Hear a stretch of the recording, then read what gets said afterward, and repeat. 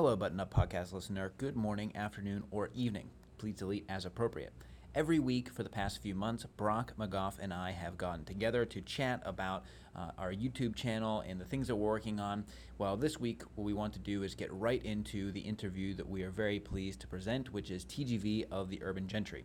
We talked for over 90 minutes, and in each of our episodes, we like to get behind the person who started the YouTube channel or the person who started their company.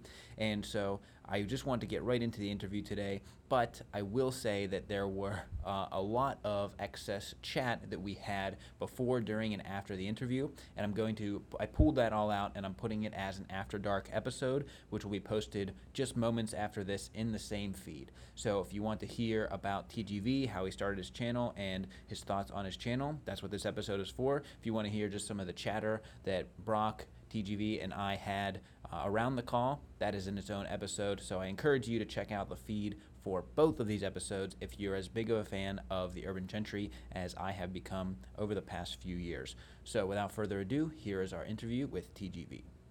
Well, we're very excited today to have TGV from the Urban Gentry channel. We are glad we can have you on the Button Up podcast.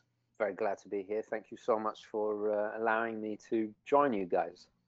Absolutely. So now you are extremely well known on YouTube and on the internet for your love and your passion of horology, watches, timepieces.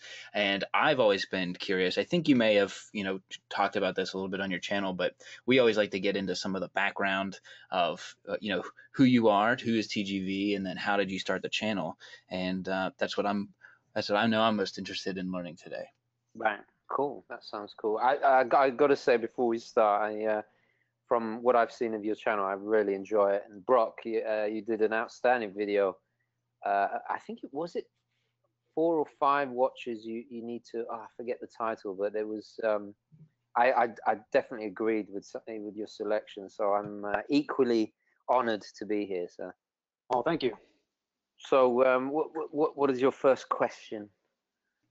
Oh yeah, well we know that you are from the UK.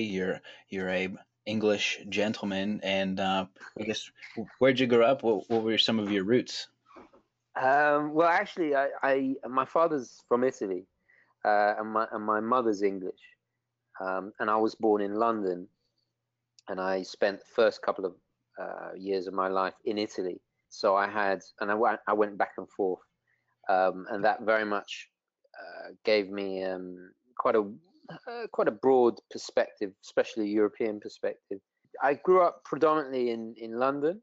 In fact, actually, Italian was my first language. So, and you can sometimes you can hear it the way I pronounce certain words. So, I'm still very much part of each culture, but was very influenced probably by my grandfather, who I mean, you said English gentleman. I do not consider myself a gentleman at all, but I try to live up to I guess an ideal or well, my grandfather was definitely a big inspiration in a lot of things, including horology. So, what else would you like to know? You also mentioned it in some of your videos too. You seem to have a connection to the military in some way. So was that part of your family culture also? Yes, absolutely. On my British side, I come from quite a distinguished military family. I'm actually the first generation not to serve, and it was basically. I mean, I also have. I'm not trying to get myself off the hook because honestly, if I could, I would have. But I have health problems, which just I just can't. I couldn't. So it's a bit of a shame, but I'm very proud of my family's history and especially involvement in a lot of conflicts. I mean, it's a double-edged sword because on one hand, very very proud and it's a wonderful history to be, I guess, descended from, but at the same time, it's extremely sad because the sacrifice my family's made, family members dying, and I have cousins that are still serving. It's a thing of pride and also a thing of pain, really. It's quite sad, and in some regards, and I had family that lost their lives in both world wars, and actually on my Italian side too. Uh, the Italy was completely ravaged, and my family went through some really harsh, especially in the post-war period. There was a lot of poverty, and my family on my English side pretty much lost, like a lot of English families did. They lost their fortunes, fighting the enemy. So it's a double-edged sword. On one hand, I'm extremely proud, and on the other, it's very painful. I always consider Remembrance Day the most important day of the year. I mean, aside from Christmas, it's something, we stand up, and the Queen lays the wreath at the cenotaph, and we always cry. It's just extremely emotional, and it's very important. I think it's important. I think a lot of kids these days do not understand the sacrifices previous generations went through in order to have the freedom and everything that a lot of people take for granted. So it's extremely important. Yeah. Yeah, I absolutely understand that. Actually, my father was the first of the generations in my family to not serve, and then I'm trying to get my brother to get into it, and so yeah, I definitely, all of my grandfather and his brothers and his parents, we have all of their their military photos and that type of thing. So. Oh, that's cool. Those are treasured possessions. I mean, yeah, you should really. Those are the things that you want to you want to take with you to your grave. Yeah, You definitely. know. So you also mentioned in the past that some of your earliest watches were actually Seamasters. So what are some of your earliest like watch or horological related memories as a child? Well, going back to family, I like I said, my family lost, well, pretty much everything in the war. But I was fortunate enough to inherit my grandfather's pocket watch, a small art collection, and his signet ring. And that's on my mother's side. On my British side, on my Italian side, I inherited my father's Seiko, which was an automatic. My grandfather's piece on my British side was a beautiful Frodsham. A Charles Frodsham is a British watchmaker. He was a watchmaker to the royal family for a long, long time. I think in the 18th century.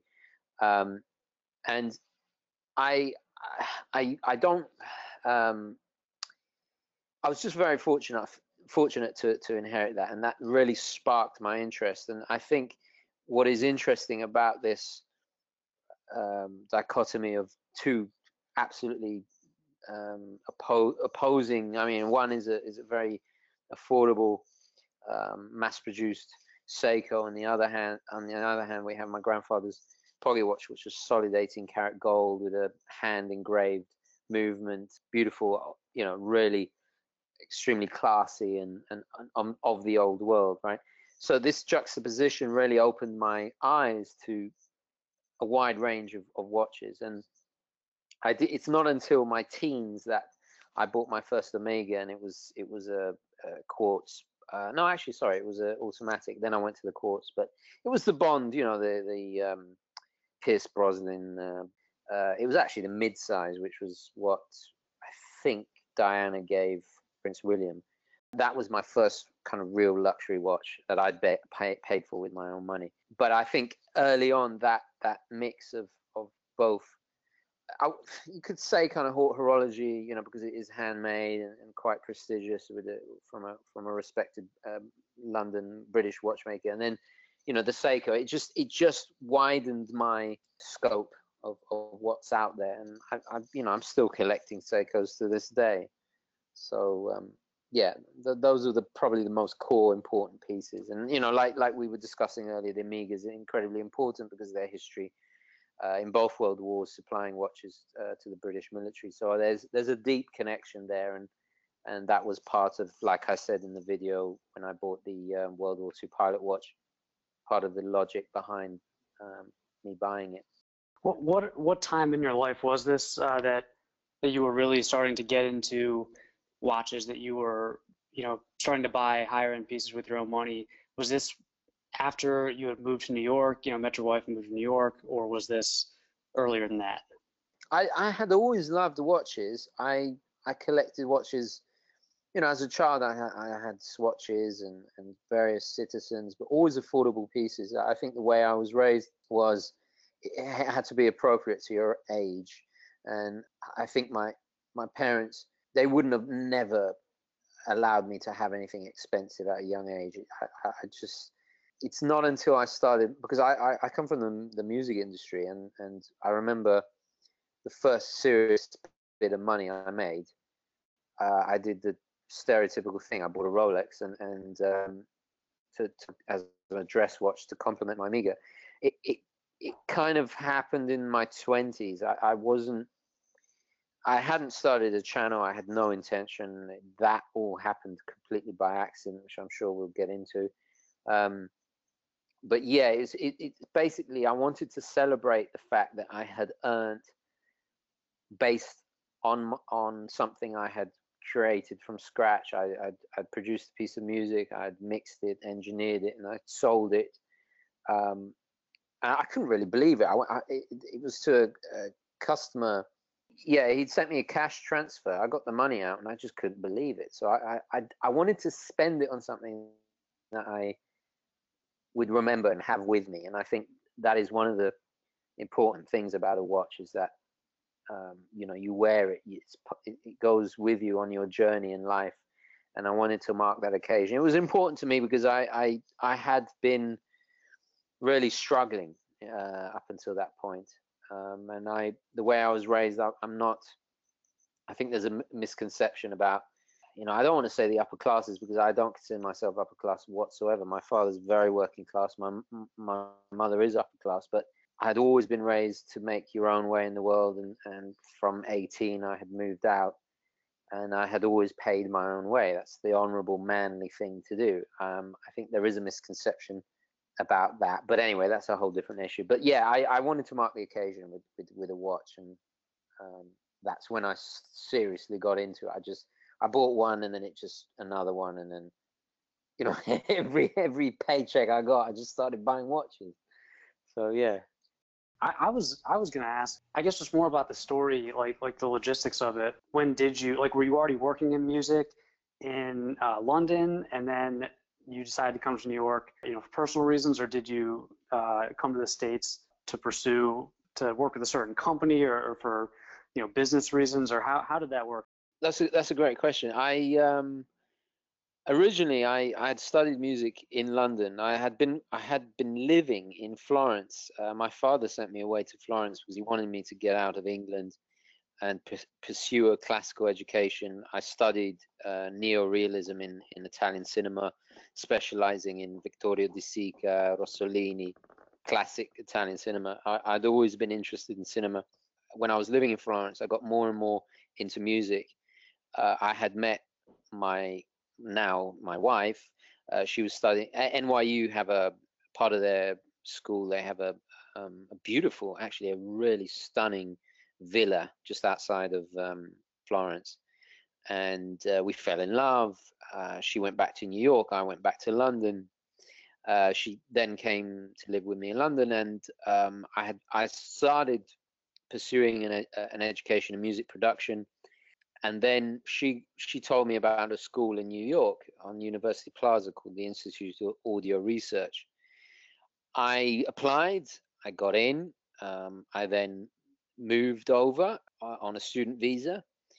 When I graduated, I got into an internship at a recording studio in Midtown. And then about the same time, we decided to get married. I then stayed. I then started getting, but what's interesting about this period is that I had started working professionally in about 2006, and the music industry was really dying. I mean, this was post Napster. In the 6-month period I was doing an internship, I had seen with my own eyes big record companies slash their budgets for big artists. There used to be countless engineers working on one album almost round the clock, until it was just one guy at the same time, you know, MySpace was big and everything was changing. CD sales were dying off. I remember the Virgin Megastores at Times Square closing down, and that was like it was a pivotal moment. So I had to diversify. I had to get out of that game.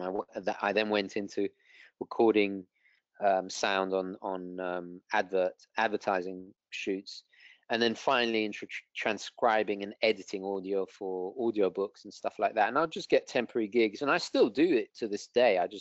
I work gig by gig basically. I'm not really recording anymore, just editing. And then I started the channel as a kind of I think about 3 years ago now, as a means to share my watch collecting, and originally I just wanted to discuss cinema, but those videos got only 100 views, and when I reviewed a watch it would be thousands, and some of them went viral, so it was logical that I'd continue talking about watches. And the jump from editing audio to editing visuals, I'm sure, as you know, if you've ever gone in Final Cut, the sequencing is basically the same thing as Pro Tools, only with images, with a moving image. So it was just a little progression. So yeah, that's how that happened.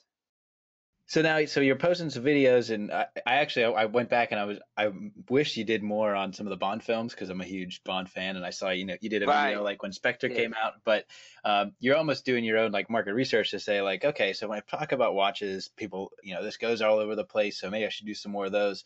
What was one of Right. the first videos that you really remember like going out big, and then that was the first time you were like, wow, this YouTube thing could be pretty powerful?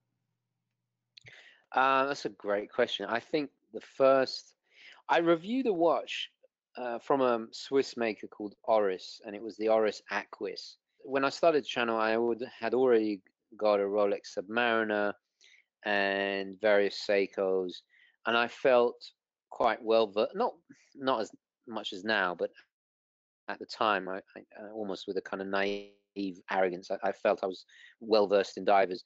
But that's the thing, there's always something new to learn. But anyway, yeah, I reviewed this Oris Aquis because I felt that it was priced at about $1,000, and I was just so impressed at the quality. It was a Swiss-made, independent brand with a very distinctive, modern design that I hadn't seen anything like it. I mean, it's slightly looks a little bit like a Black Fan, you could almost say, but it very much has this industrial type look to it. It was almost slightly over engineered, and I fell in love with it, and I think it came through in the video because nobody was really talking about it. Everyone was either talking about luxury stuff.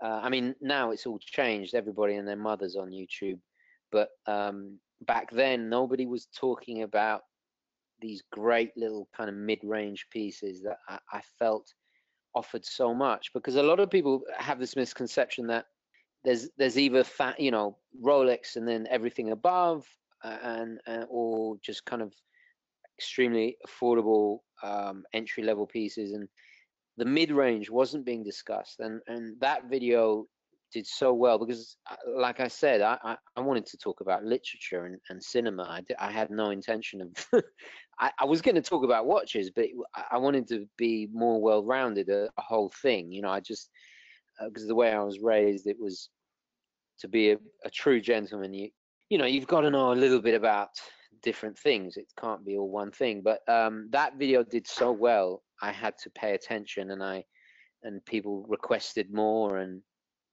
I thought, well, there's not really much else on YouTube at that time, so I bought more pieces, which I was doing anyway, and I just got deeper and deeper and deeper in it, and it never really ends. I mean, that's the wonderful thing about watches; it never ends. There's always something new to learn, new to discover. I have these moments where I look at my collection and I feel, oh yeah, I'm quite happy, but then I see some new Seiko that's just come out, and my jaw is on the floor, and I just feel I'm right back in it, so it never ends. Yeah. But Yeah. that was the watch that did it. Yeah, sorry, go on.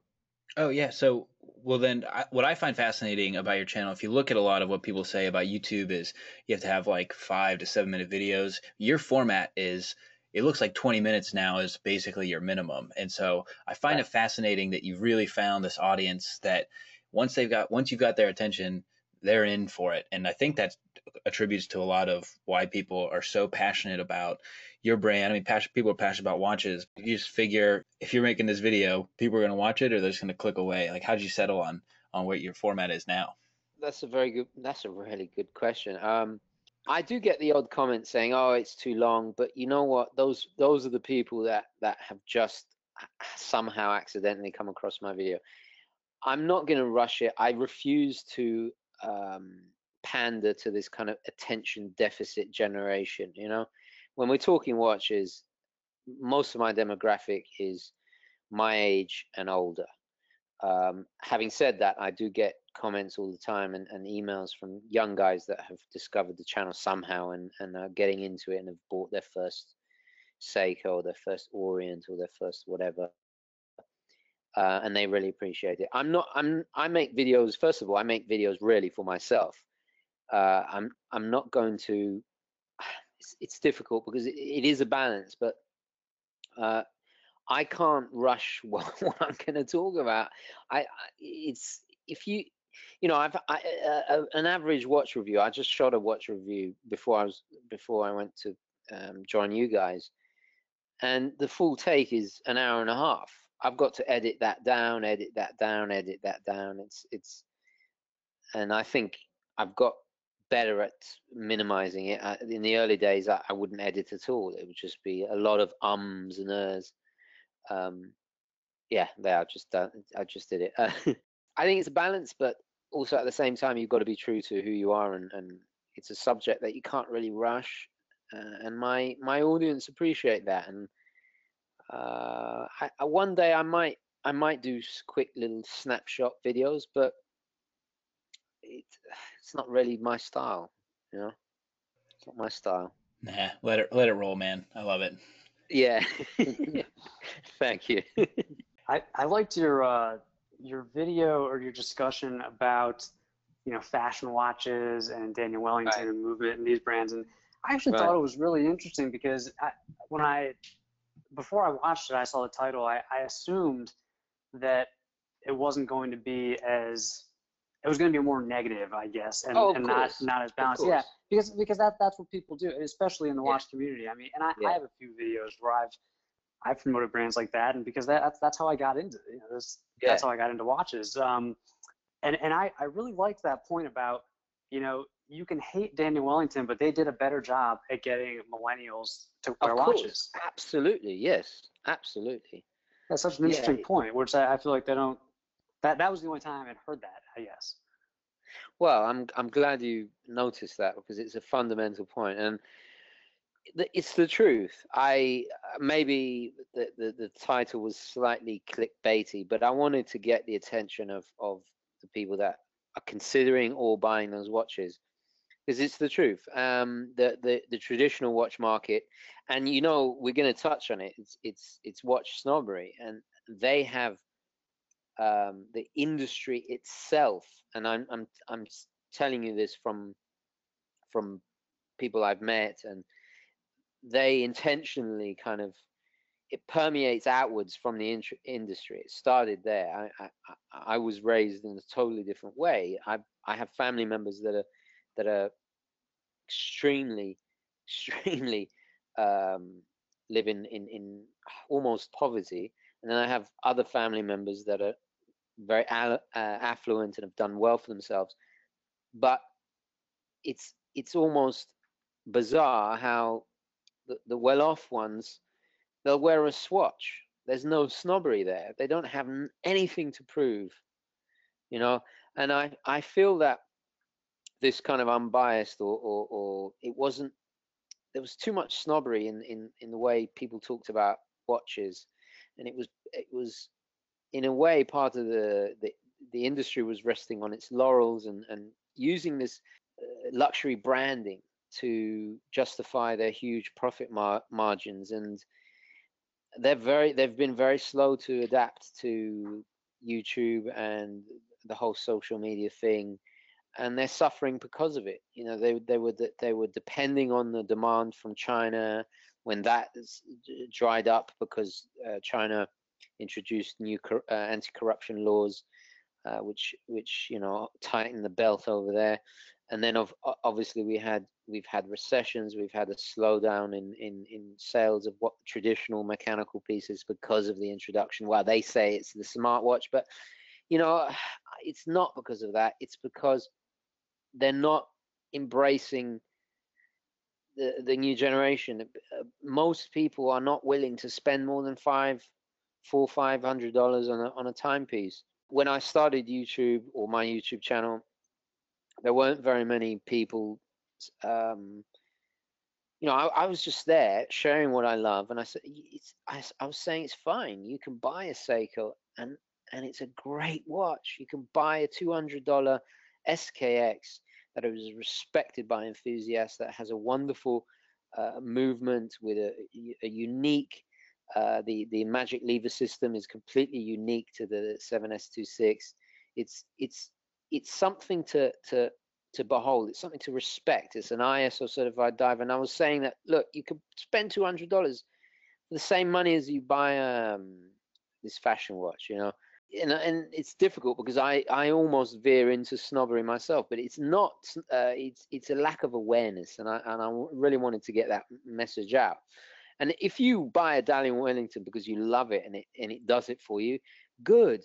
I say go for it, enjoy it, then that's the watch for you. But it's also at the same time, it's the fault of the industry that they're not telling you about the origin of Bauhaus design. They're not telling you about the alternatives of you know, there's many Swiss watchmakers that offer similar aesthetic for the same or a little bit more, and it's their fault they haven't marketed it correctly.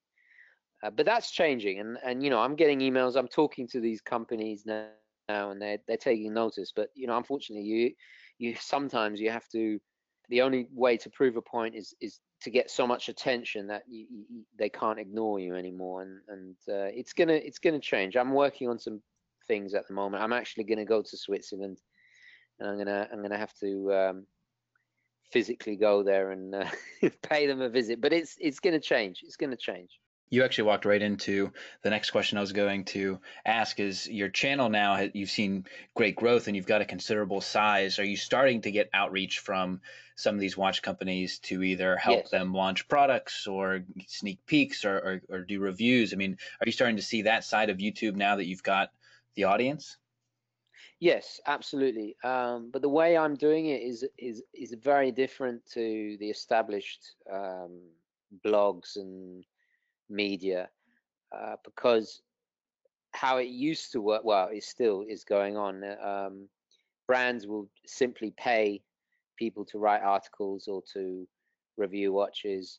I don't ask for anything. I don't even, I send the watches back. All I ask is I can borrow them for a week or two to get my impressions, and because I want to be journalistically, I've realized I need to be independent, and that's why I still do YouTube part time. A lot of people come in and they become dealers, or it becomes a bit difficult. I will be finding other ways of generating revenue, but I think fundamentally it's important to stay objective, to stay independent, and to be accessible and have an open relationship with the brands. And there are brands that are embracing what I'm trying to do. They'll reach out to me and they'll send me watches, and I'll send them back.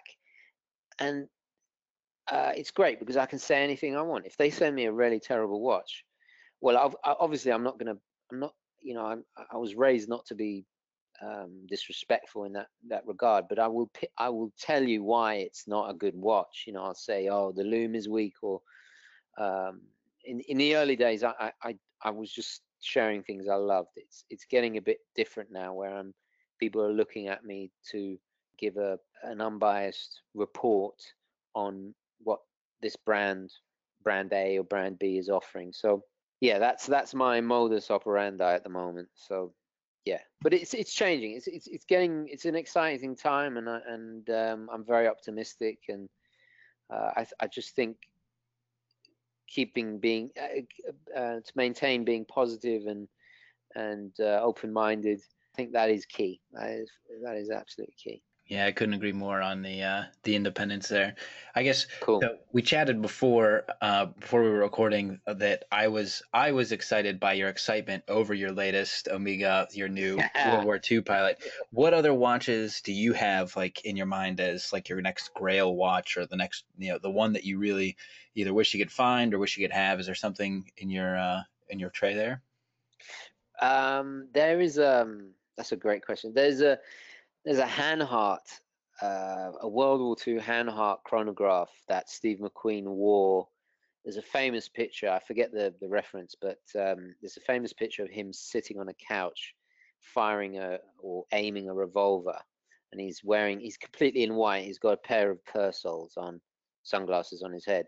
He just looks so bloody cool, and he's wearing this Hanhart chronograph. And I think I'm not 100% sure, but because it was a German pilot's watch from World War II, and I think he may have worn it on The Great Escape or something like that. But anyway, I'm in love with that piece. I need to research and look at Hanhart a little bit more. I love my chronographs. My ultimate grail is a Lange & Son Langmatic, which is just incredibly beautiful and refined. I had a holy experience when I handled it. Actually, I went to Harrods. I was in London. I went to Harrods, and I went into the Lange. They have like a mini boutique in their watch area, or I don't know, department. Um, and I had already experienced various horology pieces, but I was just blown away by the quality and the beauty. It was so it took it to another level, and unfortunately the price tag, the one I handled, was about £63,000, and that's pounds. And God, I mean, you could buy a house for that. Uh, but nothing has really ever compared to that. It's just on my wrist. I had never had a watch so expensive on my wrist. But yeah, that really blew me away. So they didn't But do a credit check before they let you put it on your wrist? yeah, well, the amount of security in that place, actually, they really got annoyed with me because I had started filming before the security came over, and this is a couple of years ago now. But yeah, it's something. Lange, I mean, I think the German watch brands are highly underrated. In my opinion, I think they make some of the best watches, luxury and tool watches. Zinn is great. I mean, if you guys haven't got to try a Zinn, man, I totally recommend them. I could definitely talk to you about watches all day, and I've watched enough hours of your channel to know, to start to get into your Cool. head a little bit. But Nice. your channel's growing. I'm in your Facebook group. It's super active. Like, what are you excited about in the next year? I'm going to make the pilgrimage to Switzerland. At some point, I want to go to Germany. I'm very enthusiastic, and I don't feel there's been a lot of doom and gloom about the watch industry, but I think things are picking up. I don't think that smartwatches are going to kill it off anytime soon. In fact, quite the opposite. I think it's going to be an exciting time. People are always going to wear watches. There's always going to be a demand for it, whether it be luxury or whatever, as a tool to serve a purpose. I think we can only grow. I just want to keep learning, keep getting the message out there, and spreading the knowledge. And I got to say this, and this is really important. I get emails from younger gentlemen every day. I mean, really young. I mean, in their teens, saying that somehow they came across this channel and they're getting into watches, and they just love the hobby, and it's something that you can enjoy your whole life, and you pass down to the next generation.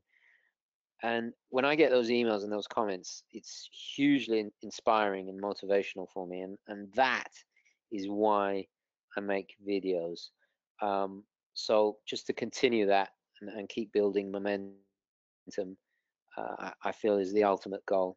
So yeah, I'm very excited, very optimistic. That's awesome. Yeah, I spent a lot of time in Zurich for work these past few months, and just the heritage of that place, it's incredible. Yes, absolutely, absolutely. So then, is there a shift you think coming where you do dedicate all of your time to the channel, or do you see that in your future? It's a bit of a rocky period for YouTube, but I have every confidence that they will sort it out. I'm not going to put all my eggs in one basket. I'm working on some other businesses that I think will probably, by the time people listen to this, it will probably be out there. But in terms of going full time, I'd love to, but I'm not going to do that until it's, solid. Probably, I don't want to even give a number, but substantially larger. Yeah. Well, you've got your silver play button. You're on your way to the gold one. Right.